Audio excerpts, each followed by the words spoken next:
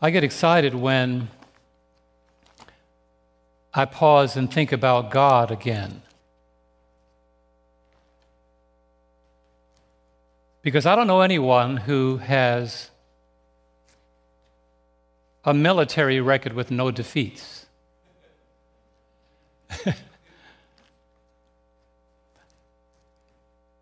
I don't have any friends other than Jesus that can face tomorrow without even a dribble of fear. But I want you to know that as a church and as a people, we are all on the border of a time that is hardly imagined. That's why this title is significant to me, and I'll tell you about it in a moment. Some of you are ahead of me on the curve. I'd like you to slow down and wait for me to catch up.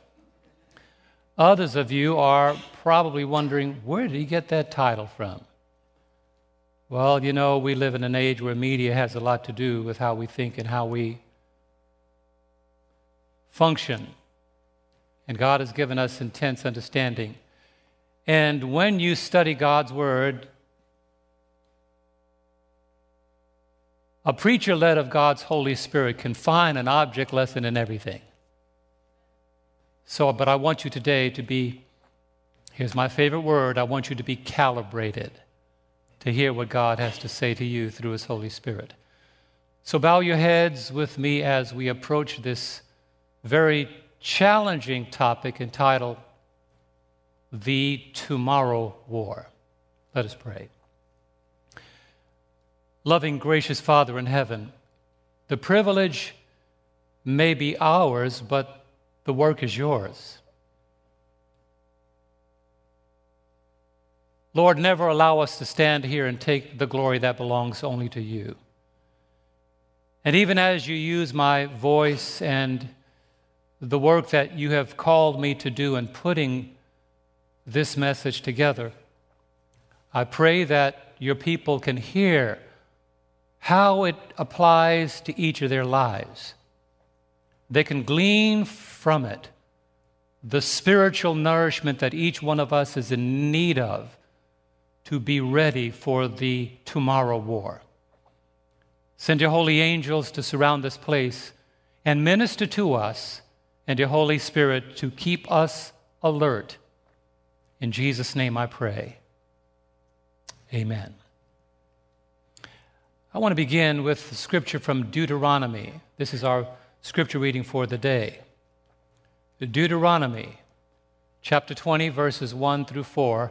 You can follow along in your Bible, but it's also on the screen. Deuteronomy 20, verses 1 to 4. And the Lord, through that faithful man named Moses, gives us these ancient words with contemporary application. When you go out to battle against your enemies and see horses and chariots and people more numerous than you, do not be afraid of them, for the Lord your God is with you, who brought you up from the land of Egypt. So it shall be when you are on the verge of the battle, that the priest shall approach and speak to the people, and he shall say to them, Hear, O Israel, this is significant. Today you are on the verge of battle with your enemies. I'm going to say that again. Today you are on the verge of battle with your enemies. Do not let your heart faint. Do not be afraid. And do not tremble or be terrified because of them. Praise God. For the Lord your God is He who goes with you to fight for you against your enemies to save you. Can the church say amen? What a powerful passage. If you've ever had battles, you need to read that passage every time a battle starts. Whatever the nature of the battle, God is saying, I will go with you to fight for you against your enemies. And thus I say, one plus God is the majority. When you have God on your side, you don't need anybody else. When God is with you, who can be against you? When God shows up, it doesn't matter who doesn't. When God answers the call, it doesn't matter who didn't pick up the phone. When God is on the battlefield, that's all you need. He that is with us is more than he that is against us. They that be with us are more than they that be against us. Now for the title.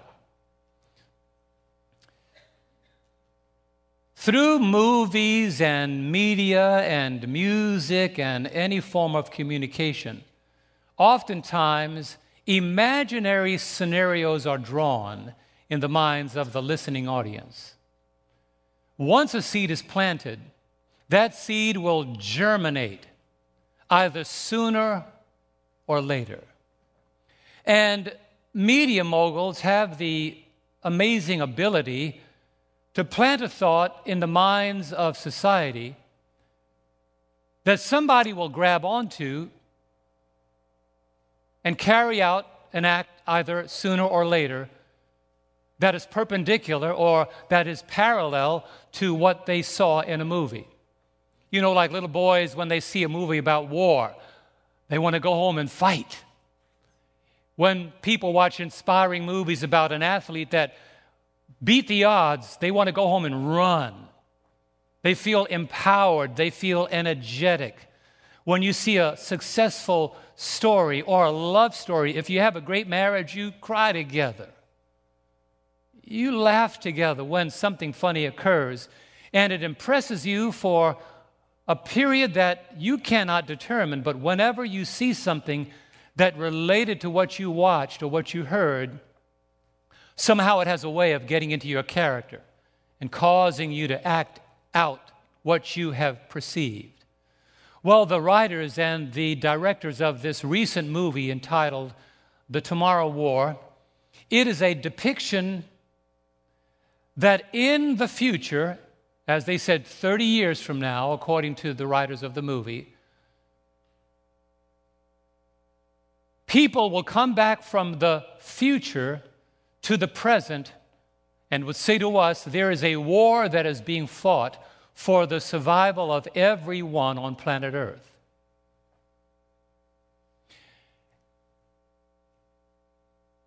And the greater good of the world is dependent on the outcome of that war.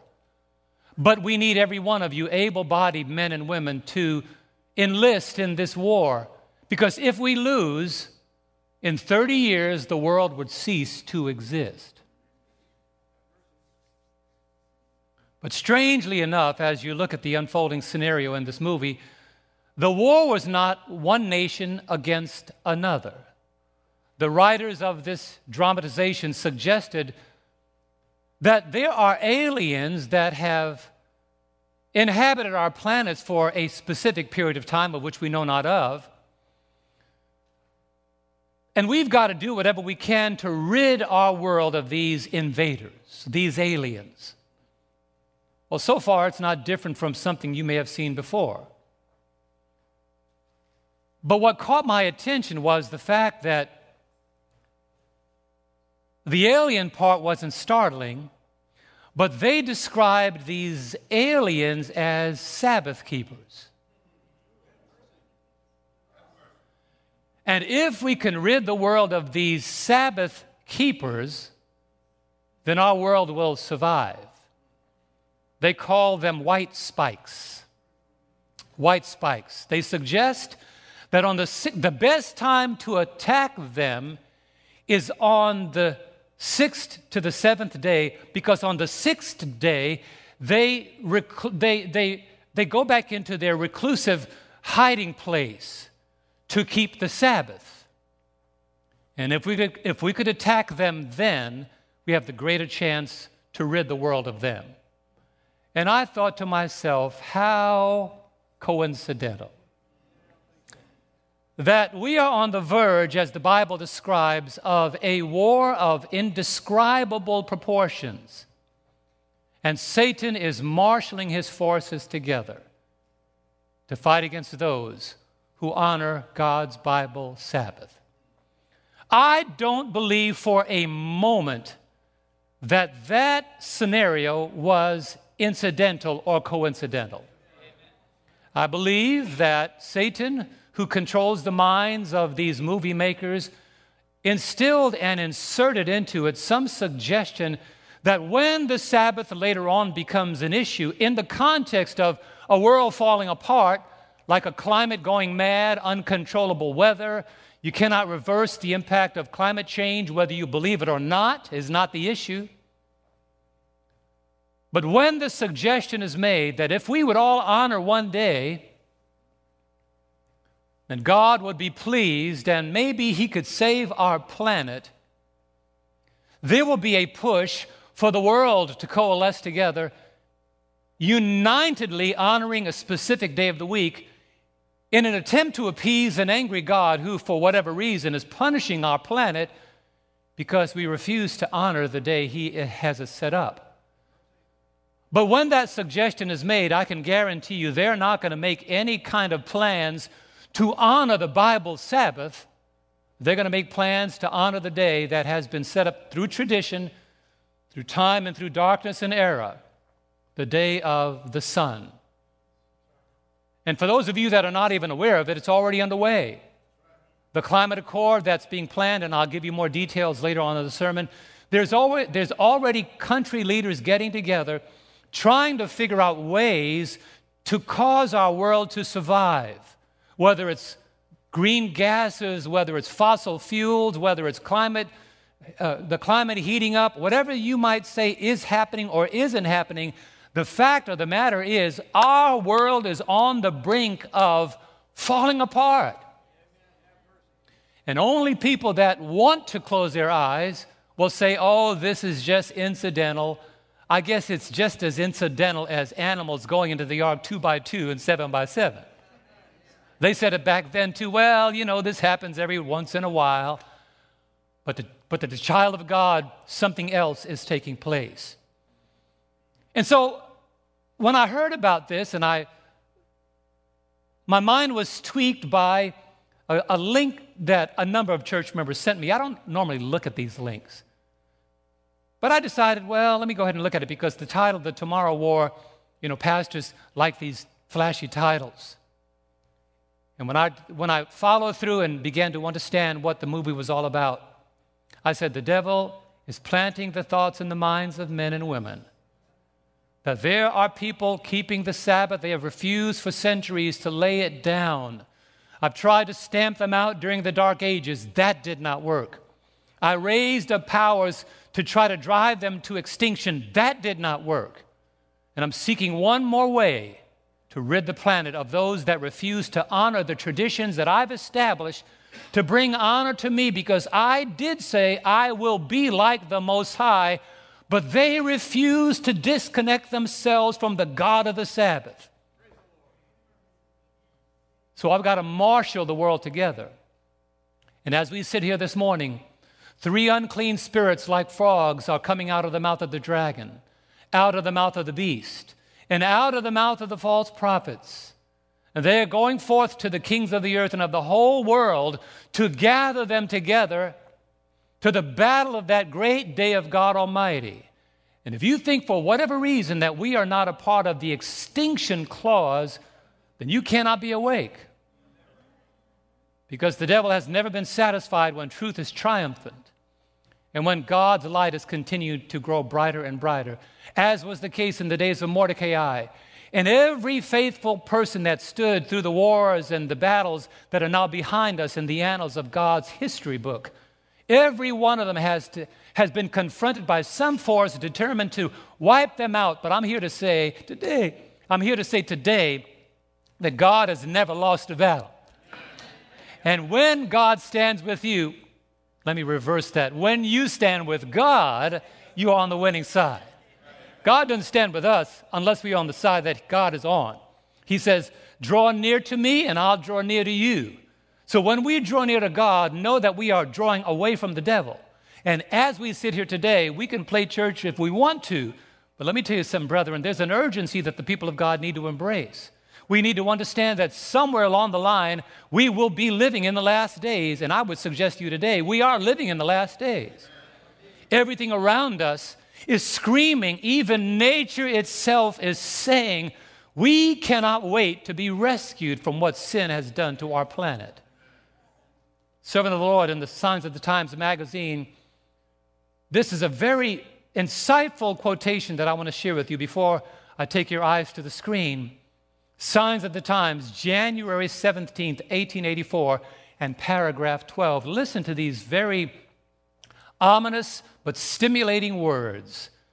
She writes, men in responsible positions will not only ignore and despise the Sabbath themselves, but from the sacred desk will urge upon the people the observance of the first day of the week, pleading tradition and custom in behalf of this man-made institution.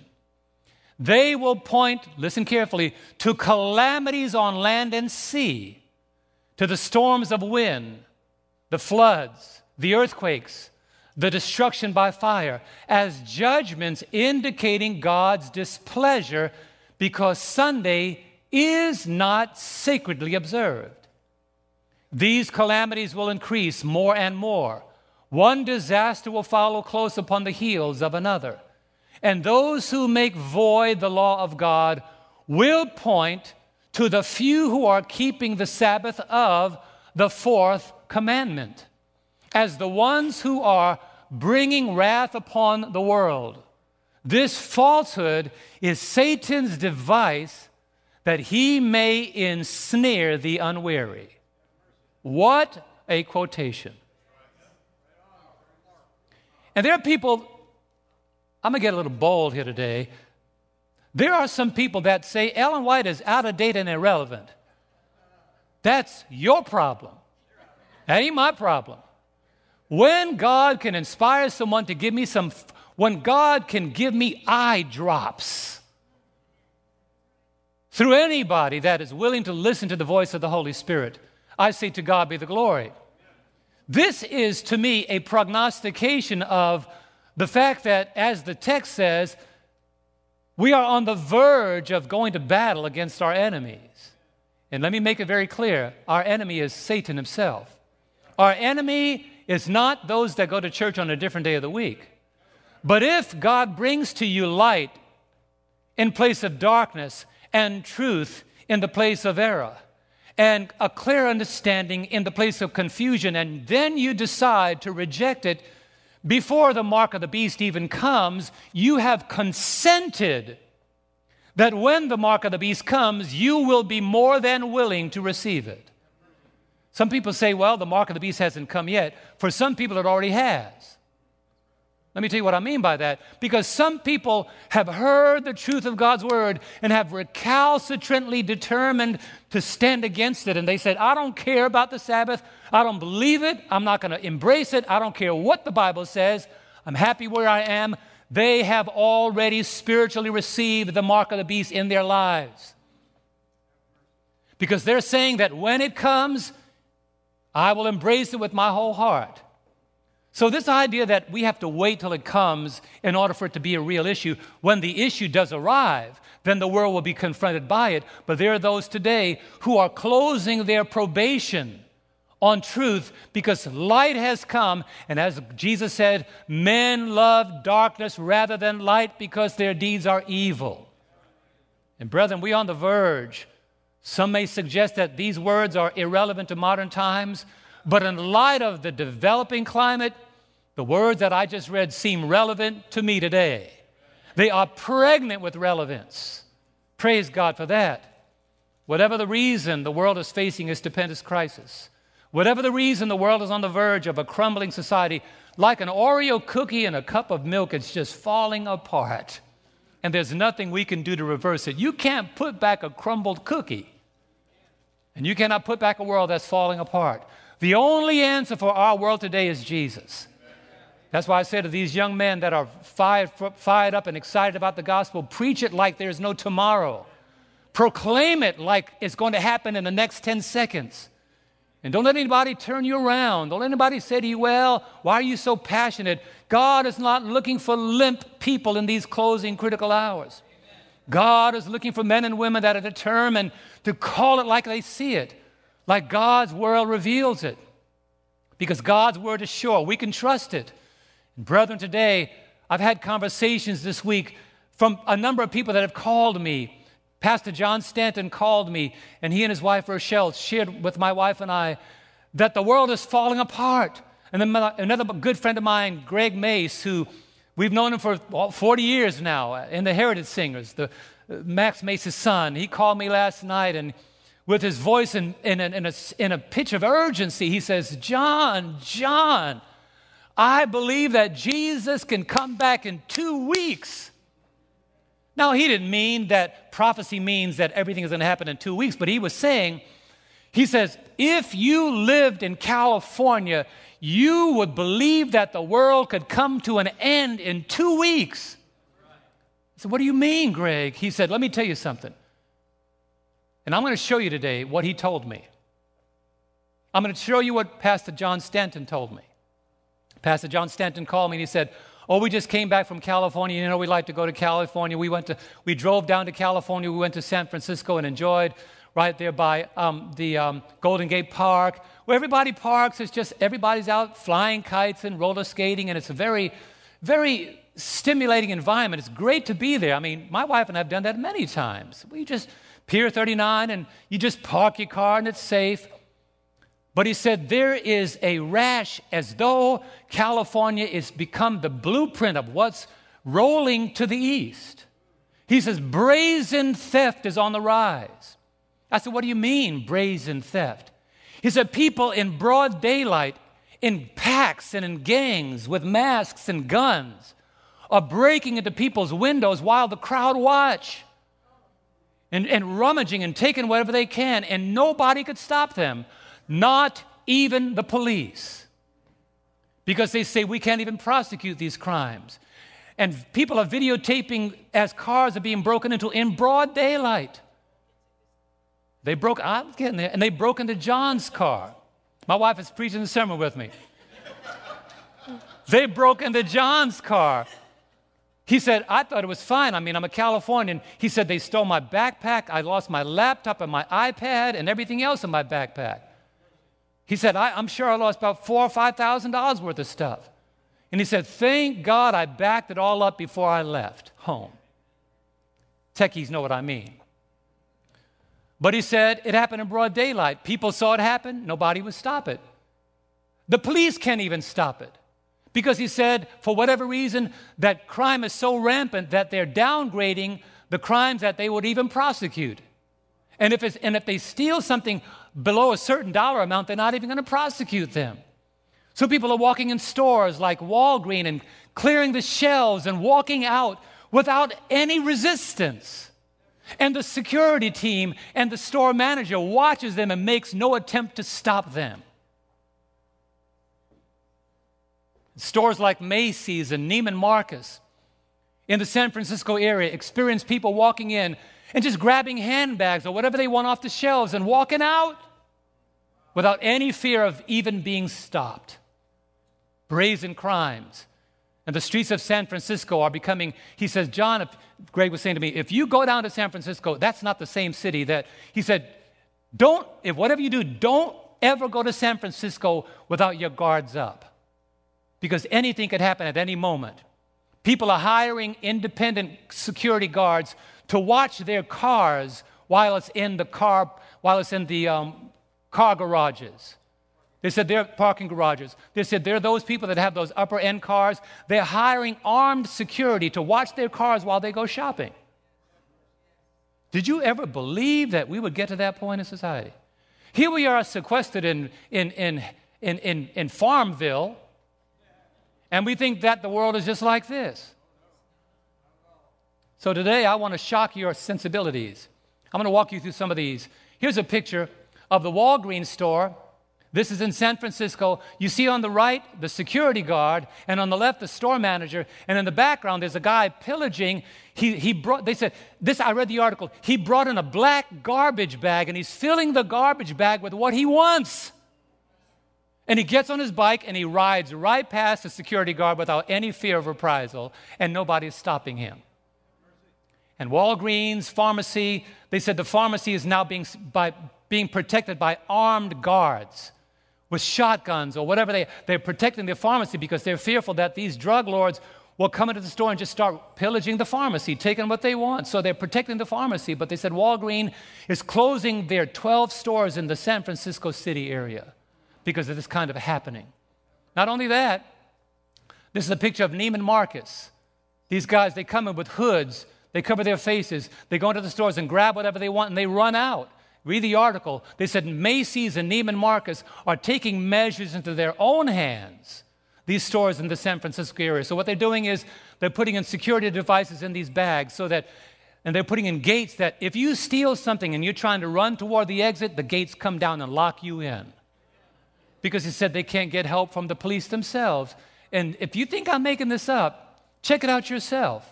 I don't like sensationalism. I like to tell it like it is.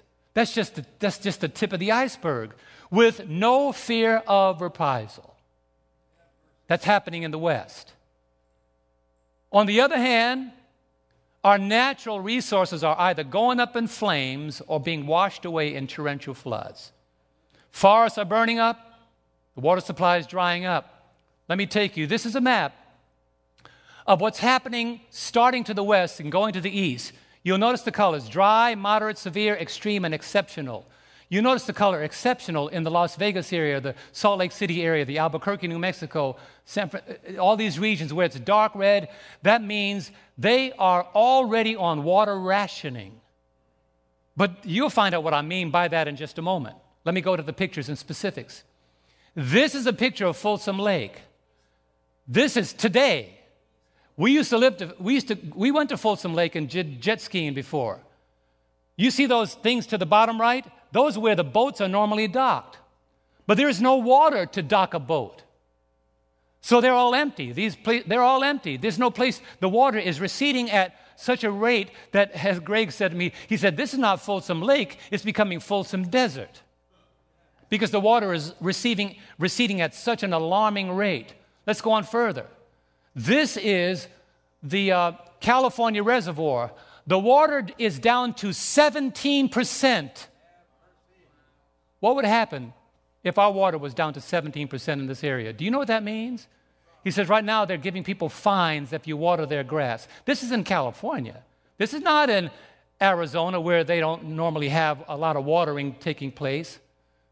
But the challenge here is as the water begins to dry up, the cities like Southern California that this reservoir furnishes, water rationing is already taking place in this state. And people are threatened by fines if they are caught watering their grass. But on the other side of that, they said that there is water crimes happening all around them. Thieves are tapping into the fire hydrants during the night and siphoning water out when people cannot watch, and carting them off in truckloads to survive for their own selves. So they're already, in many cases, fighting over something as simple as the resource of water in the West. Let's go further. This is Lake Oroville. This is by Oroville, California. You see the bridge? You see the river that used to be below it? That's today. That's what's happened in California. But let me shock your sensibilities. Climatologists say that according to what they see, that the West Coast has 2 more years of drought ahead of them. And this is what happened just between 2020 and 2021. Let's go on. This is the lake in Utah water crisis.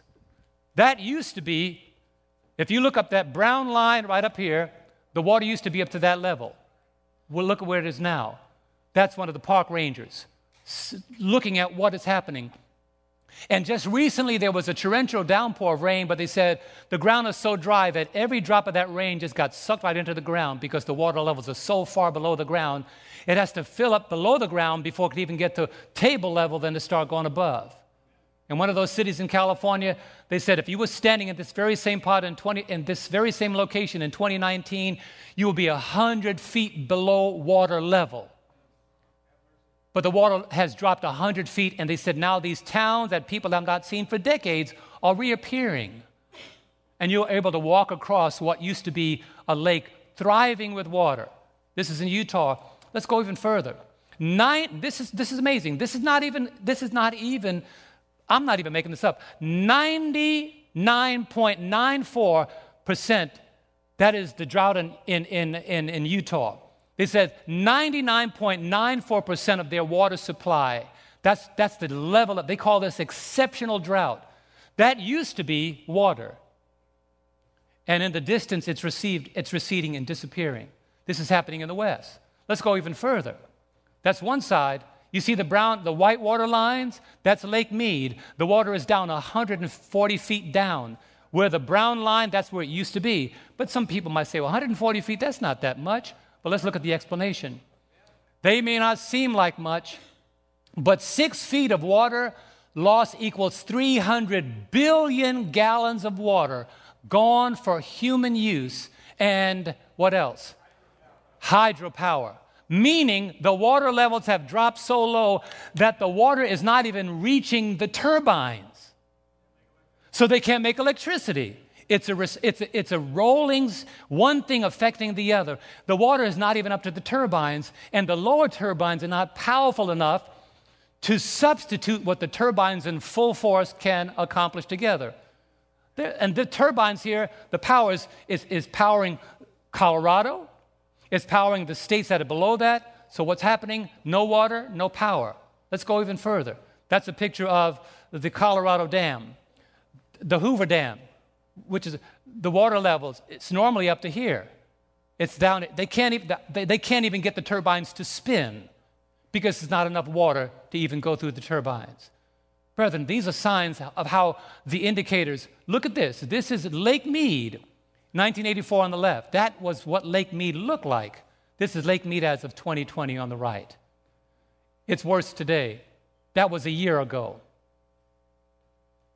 Let's go further. What about the fires? California fires. As one firefighter described it this week, he said, these fires are of biblical proportion. We cannot control them. We cannot stop them, and they are continuing to proliferate. Some set fires, and the embers fly and start a fire someplace else. That's California. Here's Canada. Canada is saying for the first time they have never had fires like this in their recorded history. But look at the backlash. What do you need to put out fires?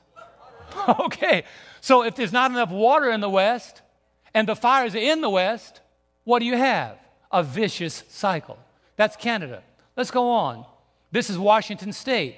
The same thing. Washington State is one of the states that may have a forest fire here and there, but they're saying at the very same time, they are seeing fires that they have never seen before. The West is going up in flames. As I was talking to Greg Mace last night, I thought he called me to tell me about, because he always calls me to tell me about sound equipment, Moses. You know, he and I, we buy sound equipment, and he's always telling me what's the latest thing.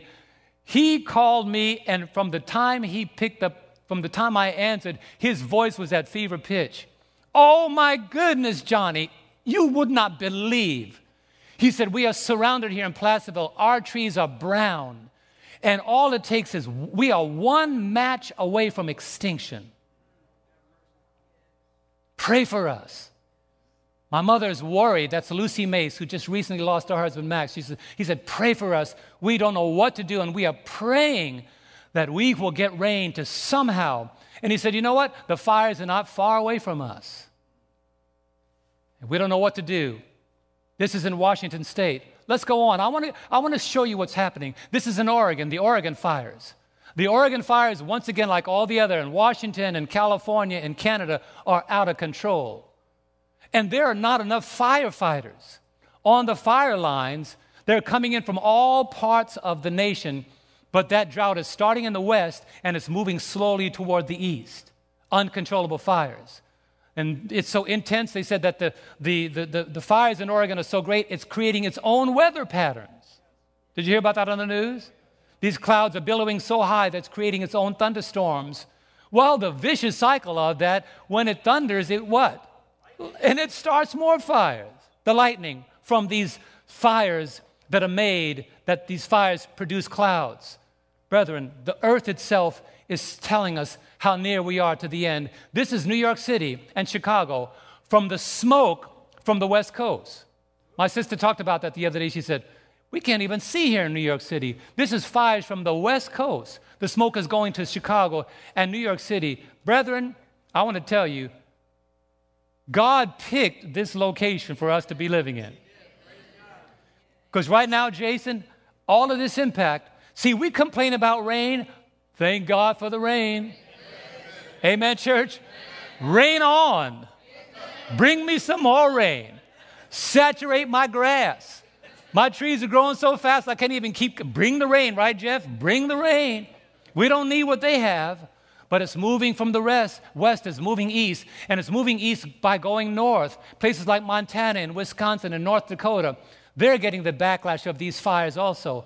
God is saying to us, it's time to be awake. Let's not stop there. Let's go to the floods in Europe. Flash floods in Europe. This is not even the one in Germany. This is just in Europe generally. They have flash floods wiping away people's life savings. That is a train surrounded by water. That's a European storm. Let's go to Germany. This is in Germany and Belgium. Flash floods so quickly. These are cars piled one upon the other, wiping away people's savings. And they said the reason why when rain starts, we are not concerned because we've never had this kind of rain before. But they had 1 year of rain in 24 hours. But this has nothing to do with climate change or fossil fuels. It's coincidental. Let's go on further. This is the Germany floods. Towns are being devastated by this is the aftermath of the floods. This picture this shows how the people are. This is in one of the towns in Germany. They're piling up all the things that the water lines have destroyed. The water levels were washing away people's homes. They said more than 1,000 people possibly have been killed by these floods. And it happened before they can even know it. This is in China, where in 25 inches of rain fell in 24 hours. Now, brethren, I'm not talking about 5 years ago. This all happened in the last 2 weeks. 25 inches in 24 hours. The rain was so fast that people were trapped in the subways. They couldn't get out. And they kept the doors closed for fear that the water would come in and drown the passengers. The subways in China. And they said 71 rivers in this province in China have overflowed because of torrential rains. Not just the West Coast, but it's happening in other. And I decided to stop here because I didn't want to overwhelm you. I didn't want this to be a complete slideshow. But that's just giving you some indication of where we are in the times of the end. All of creation is groaning and saying that we are living on the verge of a stupendous crisis. What else do the people of God need to see to say, God is giving us time to get out and let other people know that Jesus is soon to come? This is the hour of urgency. The Bible warned us of these things. The Lord says in Matthew 24, verse 7, for nation will rise against nation. We've seen that. And kingdom against kingdom, and there will be famines. When the water is washing away the crops and they cannot even grow, what happens? Famines. What about pestilences? What do you think COVID-19 is for those that believe it actually exists? What do you think the Delta variant is for those that believe it actually exists? Millions of people have died. In India, they're estimating 3.5 to 4.1 million people have died from the impact of COVID-19. Still, there are people that think it's a hoax, that is some kind of government plan to control humanity. It may move in that direction because Greg was telling me that already in California, they're suggesting that if you don't get your vaccine by October this year, you may not have the privilege of having your driver's license renewed. Let me tell you, brethren, what's on the horizon is greater than you can ever imagine. Something that is just a health crisis is becoming a political manipulative tool. And people are losing their freedom to choose or not to choose. You can choose to take it or not to take it. That should be your right, but you should never be impacted in such a way that you begin to lose your freedoms. But it's happening here in America, the land of the free and the home of the brave, really. That used to be the case. The devil is tightening the noose around Earth's neck, and we are seeing a world. This gives you an example. I did include the picture, honey. This is a crematory ground in one of the locations in India. You see, there's no place to bury the people. So what happens when they die? They take them out and they put them in a pile and they burn them. This is happening all over the major parts of India. And the government says that at least 3.1 to 4 million people have already died. Now they're saying it may not all be COVID-related, but the hospitals are so packed that when people die from whatever the disease is, they have no choice but to cremate them in open air. What's happening in our world today? The Bible says that these things are going to happen more rampant. But I want to make a point today. The climate of the world is no surprise to God. The climate of the world is no surprise to God, but it is in fact a wake-up call to humanity that time is running out for the student of prophecy and those who understand the unfolding eschatological timetable. God is saying we are on the borders of an eternal world. Do you believe that? So when you study the Bible, what does the Apostle Paul say? Notice what he says in 1 Thessalonians 5. Those of you that are studying, he says, but concerning the times and season, 1 Thessalonians chapter 5, verse 1 to 3. But concerning the times and seasons, brethren, what does he say? You have no need that I should write to you. What else can God say to Seventh-day Adventist Christians? He said, you ought to know. I'm seeing people's eyes open, and they're saying, I didn't know this for 40 years, and you knew this? God is going to hold us responsible for what we know that we refuse to tell other people so that they can also know and escape. And like my pastor friend said this week when I was saying, you didn't know this? He said, one of the reasons why we don't hear this gospel in all the other churches, and he said, let me make it very simple for you, we just don't know it. We just don't know it. And he walked out of here, Ryan, with a stack of lessons. He said, I'm going to go home and digest this.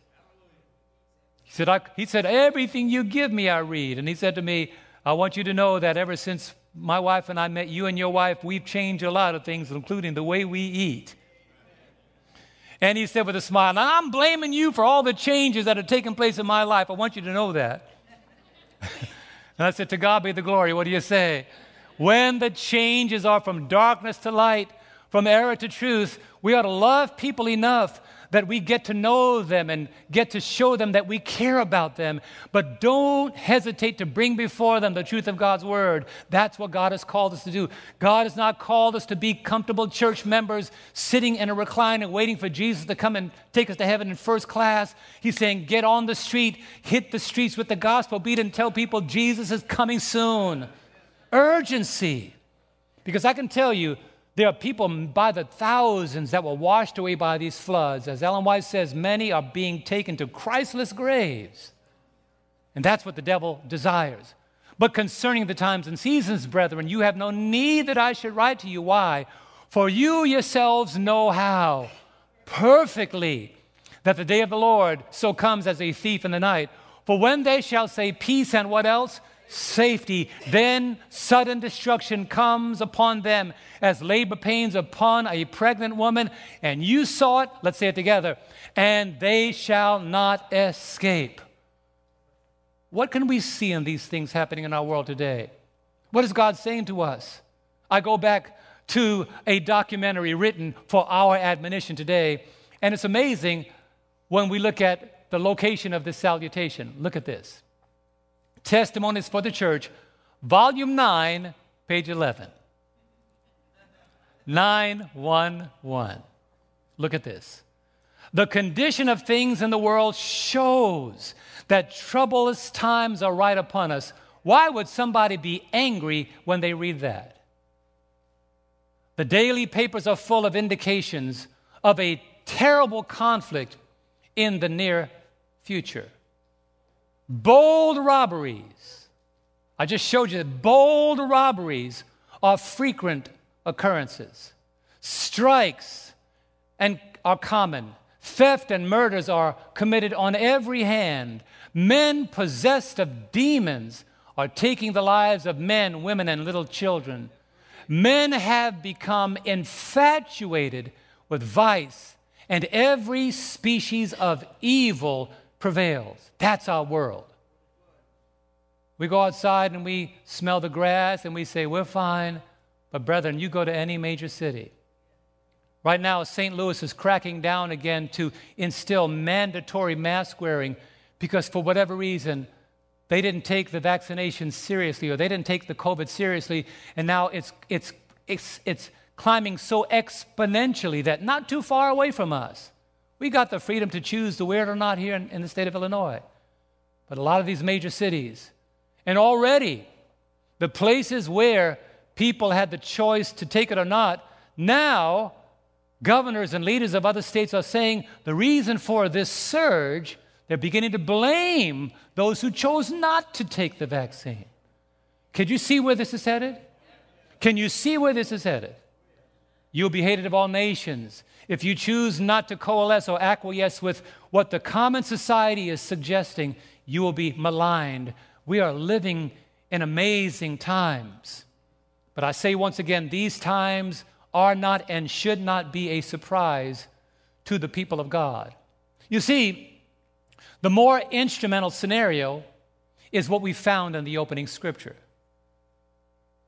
As Moses wrote, today, speaking to the Christian, to us today you are on the verge of battle with your enemies. And if you don't believe it, if you don't believe that we are on the verge of the tomorrow war, all you've got to do is refamiliarize yourself with the words of Satan in Revelation chapter 12 and verse 17. This is his attitude. This is his plan. Revelation 12 verse 17, the King James Version, and the dragon was wroth with the woman and went to make war with the remnant of her seed, which keep the commandments of God and have the testimony of Jesus Christ. Let me tell you, brethren, I am not going to abandon the commandments of God by God's grace. What do you say? Not just the Sabbath, all of the commandments of God, because there are 10 commandments, not just one. There are 10 commandments. See to it that your life is lived in harmony, and by the grace of God, I can do all things through Christ who strengthens me. Don't be a proponent of just the Sabbath like the Pharisees were and broke all the other 9. But pray for God's Holy Spirit to work in your life obedience that is actuated by a love for Christ, a love for God, and a love for the truth. And when that happens, you are a servant ready for the fire that's coming, ready for the tomorrow war. That's why today, as I take you down to the latter part of the sermon, I'm going to highlight a particular character in the Bible, a man by the name of Joshua. Go to Joshua chapter 11 with me. Because Joshua faced a similar scenario. Joshua is one of my Bible heroes. Joshua is a young man that I cannot wait to meet. Got a lot of heroes in the Bible. I'm surely going to have a lot to talk to about Peter because Peter and I had so much in common. I could talk 500 miles an hour with Gus up to 750. But God finally got my mind synchronized to the Holy Spirit. But Joshua was a young man who faced similar situations as we're going to face in the near future. The forces that opposed God were coalescing together against the children of Israel, and God looked down to see if there's a man willing to stand with God to fight against these forces of darkness. And he found a young man by the name of Joshua. Look at Joshua 11, beginning with verse 1. The Bible says, and it came to pass, when Jabin, king of Hazor, heard these things, that he sent to Jobab, king of Madon, to the king of Shimron, to the king of Ashapha, and to the kings who were from the north in the mountains, in the plain south of Chinneroth, in the lowland, and in the heights of Dor on the west, to the Canaanites in the east, and in the west, the Ammonites, or the Amorite, the Hittite, the Perizzite, the Jebusite. I'm going on further. All of these in the mountain, and the Hivite below Hemron in the land of Mizpah. So they went out, they and how many? All their enemies with them, their armies with them, as many people as what? The sand that is on the seashore in multitude, with very many horses and chariots. And God said to Joshua, there are a whole lot of them. There's a whole lot of them. They have all coalesced together.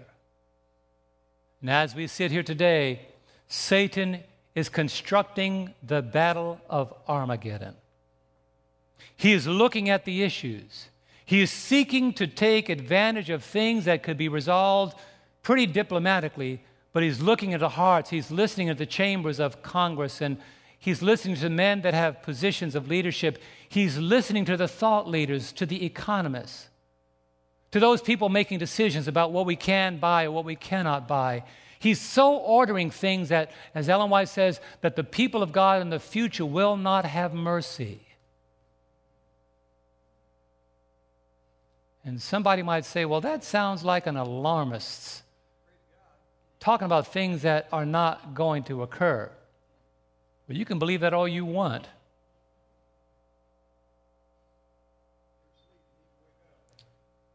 Thank you, Bob.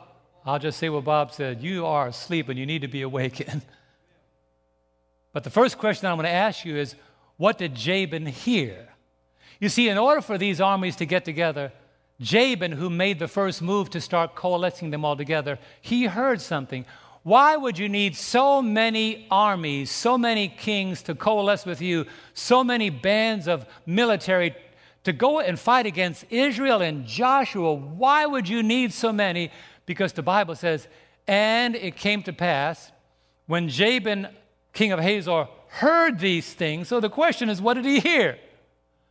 What did the enemy hear that he knew he needed to pull all these forces together to fight against this small band of those obedient to God's word? What did he hear? Look at Jeremiah chapter 10 and verse 40. This is what Jabin heard. Oh, this is what Jabin heard. So Joshua conquered how much of the land? All the land, the mountain country, and the south, and the lowland, and the wilderness slopes, and all their kings. He left none remaining, but utterly destroyed all that breathed, as the Lord God of Israel had commanded. Now let's put this together. Let's not run too fast. What Jabin heard was, everybody that stood in the path of the people of God didn't have a chance because God was on their side. Come on, say amen, somebody. He heard that, wait a minute, Joshua is not a one-man army. Joshua has heaven on his side. Let me tell you something, friends. When you've got heaven on your side, you better believe the devil's going to try to find a way to defeat you. So in the near future, he's going to coalesce all these forces together, the kings of the earth and the whole world. He's going to gather them together because he knows he faced Jesus in heaven and lost. Praise God for that. He faced him in the garden and lost again. Faced him at the cross and Jesus came forth victoriously. Praise God for that. And Jesus left and all he had was just a wound on his heel. He told the devil, I'm bringing you down. And the Bible says he was manifest that he might destroy the works of the devil and the devil himself and release those who all their lifetime were in bondage to fear. So I don't fear anymore. I've taken fear out of my vocabulary. So I could walk into buildings where professional people are and say, God, they said don't walk in here unless you have an appointment. You bigger than that. Amen. I don't need I'm here in God. I said, I'm here to talk about an event that's happening on September 11th, and I want to talk to somebody about advertising. Come on in. God can bring down walls that man erects. And let me tell you, While we're talking about plans, I can tell you the devil's going to try to find his way to mess it up.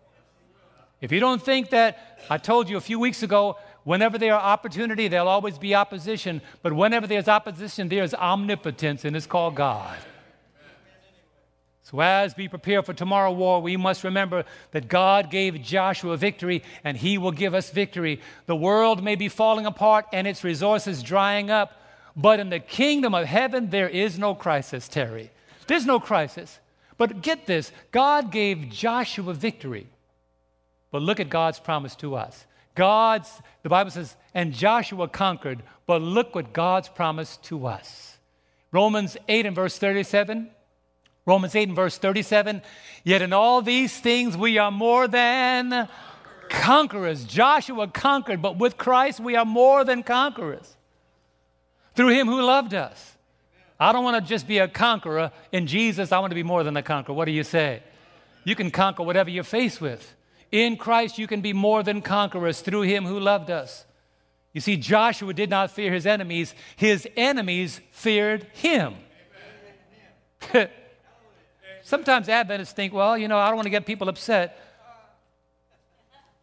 You can't be a Seventh-day Adventist if you don't want to get folk upset. I'm not talking about offending people. Understand me. But the Bible says in Revelation chapter 22, the fearful and unbelieving will have their part in the lake of fire. What does that mean? Fearful of telling the truth. When you tell the truth lovingly, when you wrap the truth in the love of Christ, you don't need to follow that up with an apology. Because the Lord will take that seed of love and compassion and find a willing heart that just did not know. Brethren, we can't think of other people and other denominations being our enemies. We've got to think of them as our brothers and sisters in Christ. They love the Lord like you do, and maybe some of them love the Lord more than you do. Some of them are living up to what they have, and they're dedicated with all their heart, like my pastor friend says, I've known the Lord all my life, but God has chosen to bring me to this point where he can bring me out of darkness into this marvelous light. That's what God wants to do. So don't look at people of other denominations as your enemies. That's not your enemy. We don't wrestle against flesh and blood. We wrestle against the forces of darkness. That's why hell was not created for anybody that Jesus created with his own hands. Hell was prepared for the devil and his angels. Don't be determined to join him in that final bonfire. But when you see people in Walmart and wherever you go, you may not be the kind of person to walk up to folk, but if you have a Facebook page, you could post something to lead them to light. If you got Instagram, put some links on there. Stop putting pictures of yourself. Who cares what you look like? Put something that will show them who Jesus is. Link some lessons from Amazing Facts or from 3ABN's The Bible Questions. Put some videos on there that when people watch it, they'll learn something more than they have known before. Be an instrument of goodness. That's why the Lord said to Joshua in Joshua 10 and verse 25. Notice what he said to Joshua. When Joshua went out to battle, you see the kings that were about to come up against Joshua had heard. What did they hear? Look at Joshua 10 and verse 25. And Joshua said to them, that is to his army of Israelites, do not be afraid, nor be dismayed. What else should we be? Be strong and of what? Good courage. For thus the Lord will do to all your enemies against whom you fight. I'm telling you, I'm not thirsty for casualties. I want souls for the kingdom. But if you stand in the way of a soul for the kingdom, you'll be a casualty. There is no third category. Either you are with God or you are against him. Either you're gathering with him or you're scattering abroad. There is no third category. That's why when we see the conditions of the world, it should not create in us fear. Because the Lord made it very clear. What you see in the world is just a harbinger of the soon coming of Jesus. Mark 13:29. So you also, when you see these things happening, know that it is near at the door. Some of these children wait for Christmas and, people say it's right around the corner. I grew up hearing that phrase. That always irritated me as a kid because I want to go around the corner. Anybody know what I'm talking about? Christmas is right around the corner. And I said, what corner? Let me make it clear. The coming of Jesus is right around the corner. The world knows it. Nature understands it. All creation is groaning, waiting for the world to go through an extreme makeover. You see, God is going to put to an end all the systems and replace them with His system. And distress indicates how near the coming of Jesus is. Look at the Apostle Luke, what he says. Luke 21:25. Here's these words, prophetic words, certain words. He says, Luke 21:25 and 26. And there will be signs in the sun, in the moon, and in the stars, and on the earth. What else, friends? Distress of nations. We're seeing that with perplexity, the seas and the waves roaring. And what else?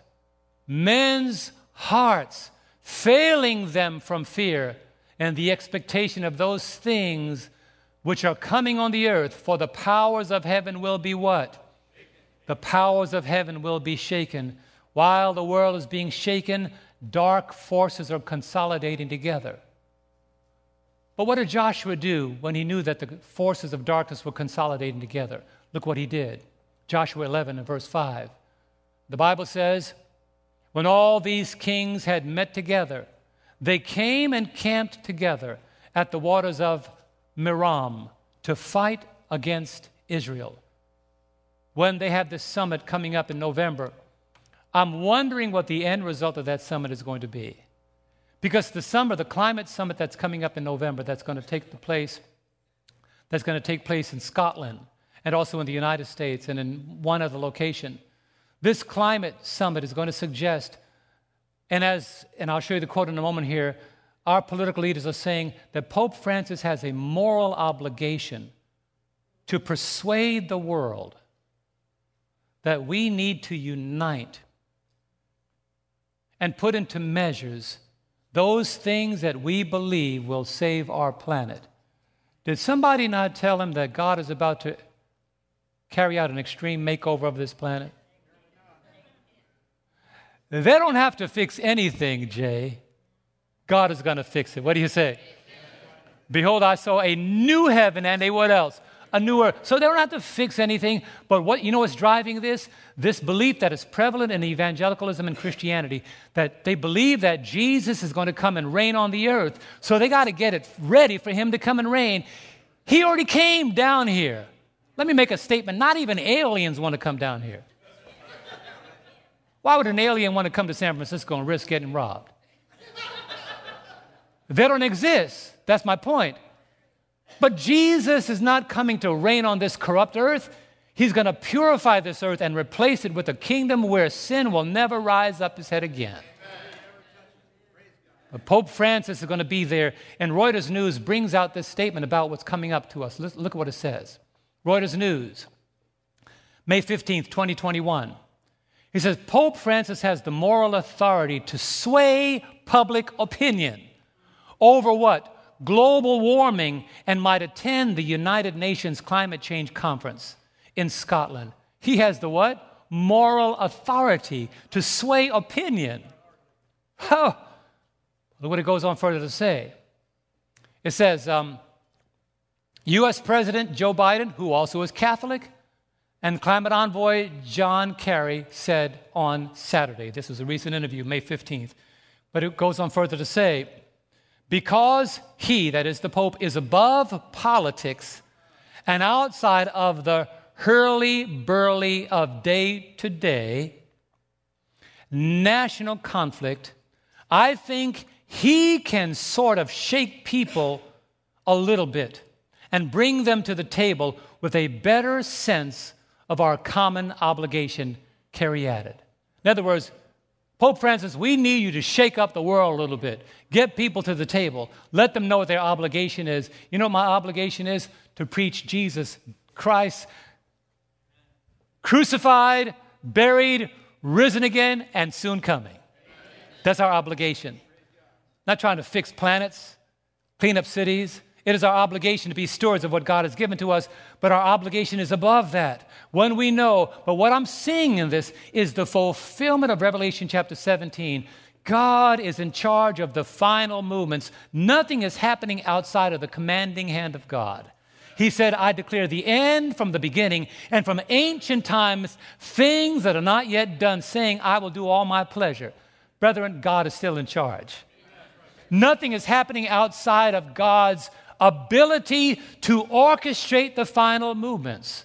Look at Revelation 17 and verse 17. This is what Revelation tells us. We might see declining conditions. That may be the catalyst, but God is still in charge. Revelation 17:17.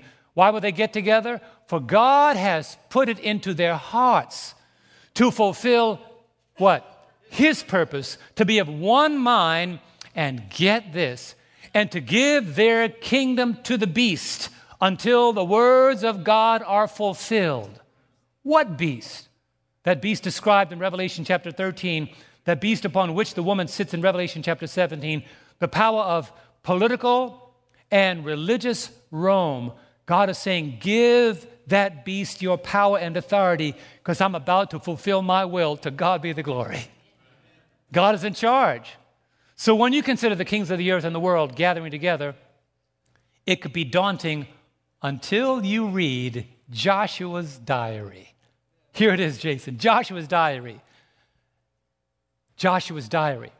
We find in Joshua chapter 1 and verse 5 these words. What should we be expected? What should the people of God expect? Look what the Lord said to Joshua. Joshua 1 and verse 5. No man, say that with me again, friend. No man shall be able to stand before you in all the days of your life. As I was with Moses, so I will be with you. Together, I will not leave you nor forsake you. That's where that comes from. God's not going to leave us. God's not going to forsake us. Don't be fearful, because he goes on further in Joshua 11 and verse 6. Let's wind up the story here. Notice what the Lord does. So God's saying, I am with you. So when Joshua hears about the consolidating armies, look at Joshua 11 verse 6.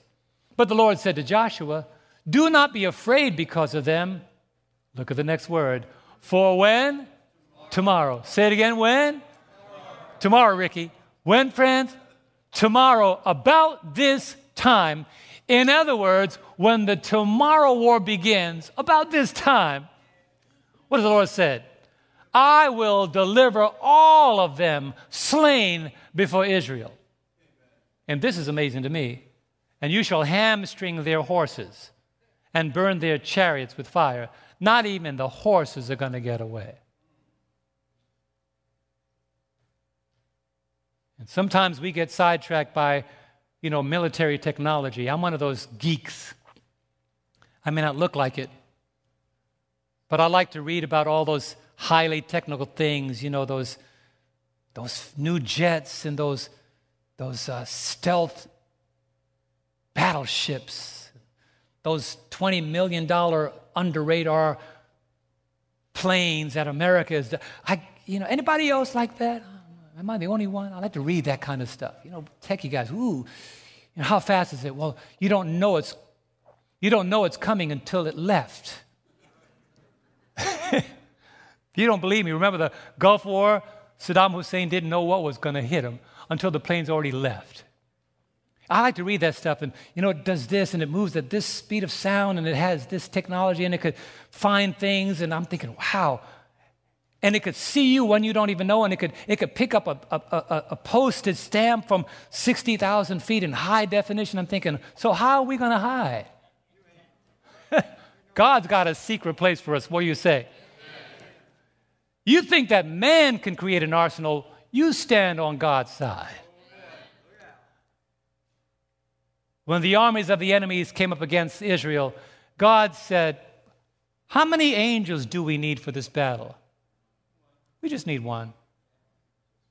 How many do they have? 185,000. Just go ahead and send an angel. Put your sandwich down, go ahead and deal with it and come back and finish it. That angel went down and wiped out all the army. and came back and finished his meal. Let me tell you something, friends.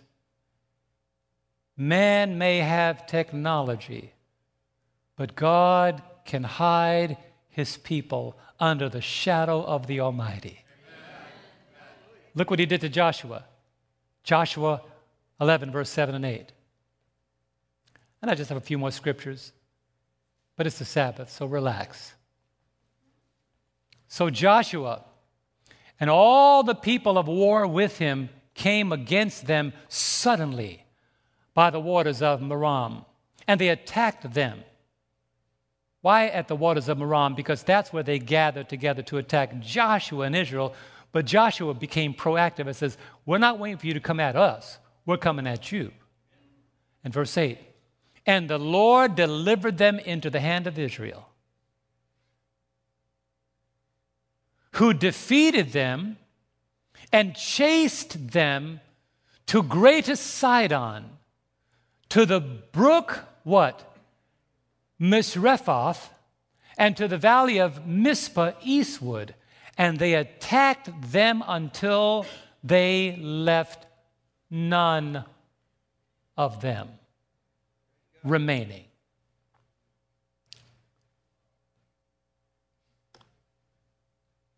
When the great controversy is over,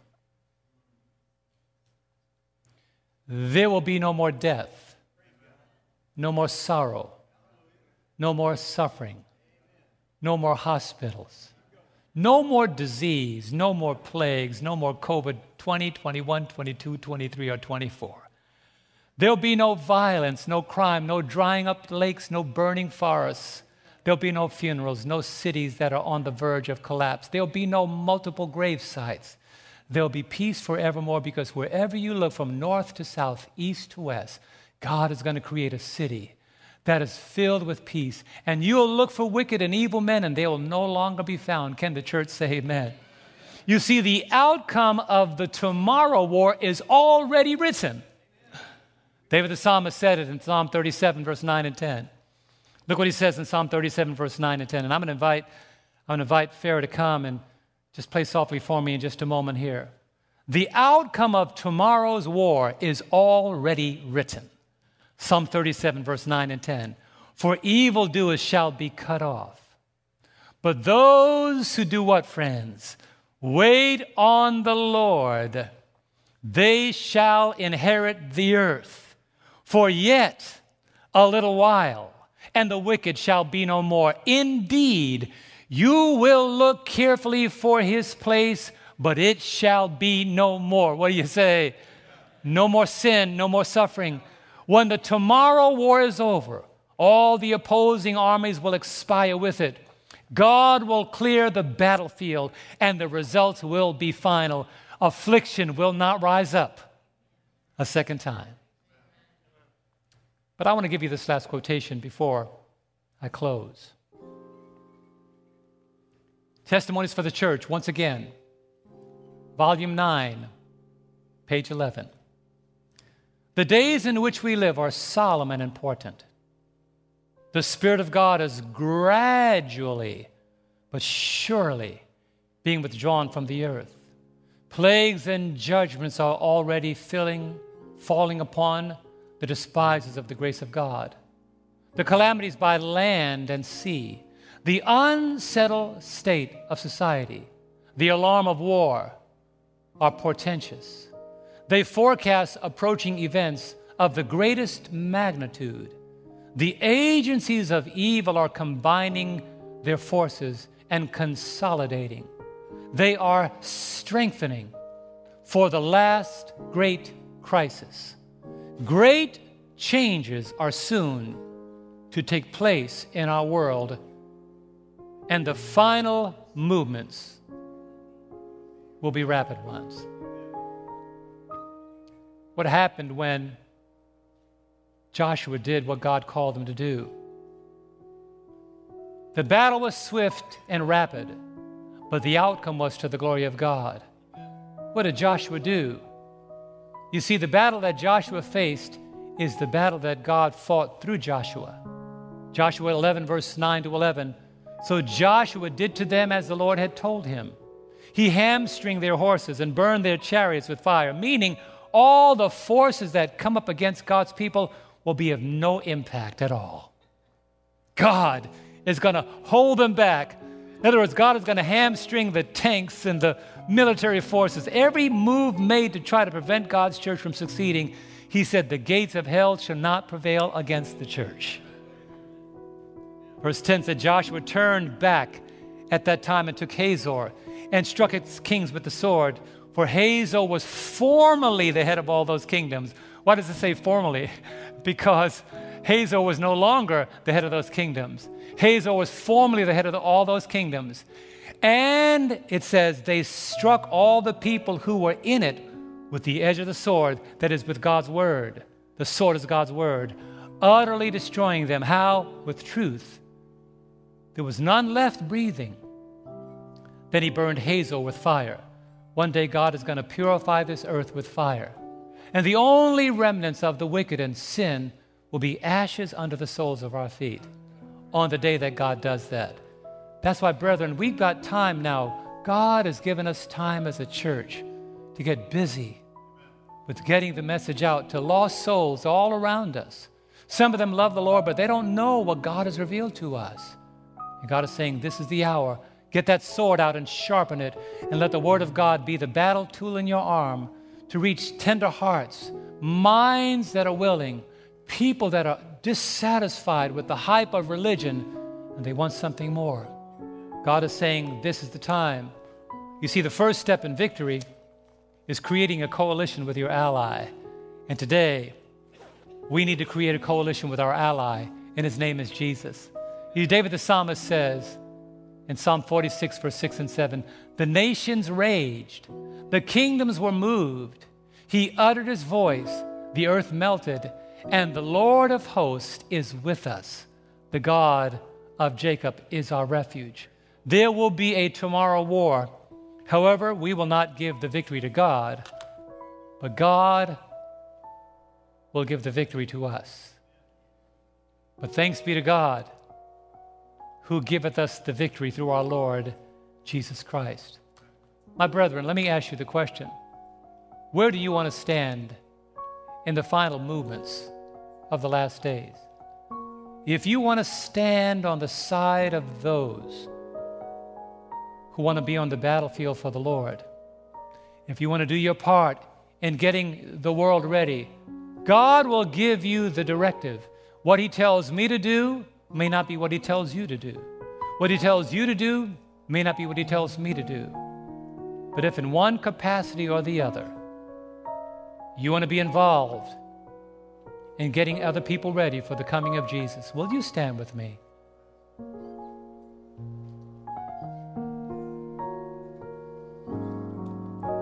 Paul says, but thanks be to God who gives us the victory through our Lord Jesus Christ.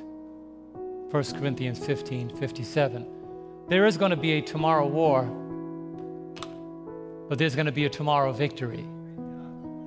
There's going to be a tomorrow war, and there's going to be a tomorrow victory, because Jesus has already won the battle. He's already won the victory over death and the grave. He's already captured even death itself. He's already broken free from the tomb that bound him for those 3 days. And now he wants to hand the victory over to his church. It's going to get tough before it gets easy. But when you stand with God, the tomorrow war is God's war. It's not yours. But if you stand with him, the tomorrow victory will be yours. It's not just God's. Our Heavenly Father, we ask, first of all, we praise you. We thank you. We consider what you've done for us, and we remember, if God is for us, who and what can be against us? Lord, we have been given the sword not to cut people up, but to inform them, enlighten them, to cut away error and insert truth. And as you've used this sword in the garden of temptation, it is written, it is written, it is written. May we know what is written, so that when we put on the whole armor of God, we can stand firm with the weapon of our warfare, with the Word of God, with the undeniable truth of your Word, with a sword that has never, ever become dull. May we study your Word. May we hide it in our hearts. May we live by it and communicate it. And when we sound that battle cry, when we say that we are in it to win it, may we understand we can only win it as we stand with Jesus. And so we thank you, Lord, that yes, there's going to be a war tomorrow, but you've already won it in your precious and holy righteousness. And we thank you in the name of Jesus. And God's people said, Amen.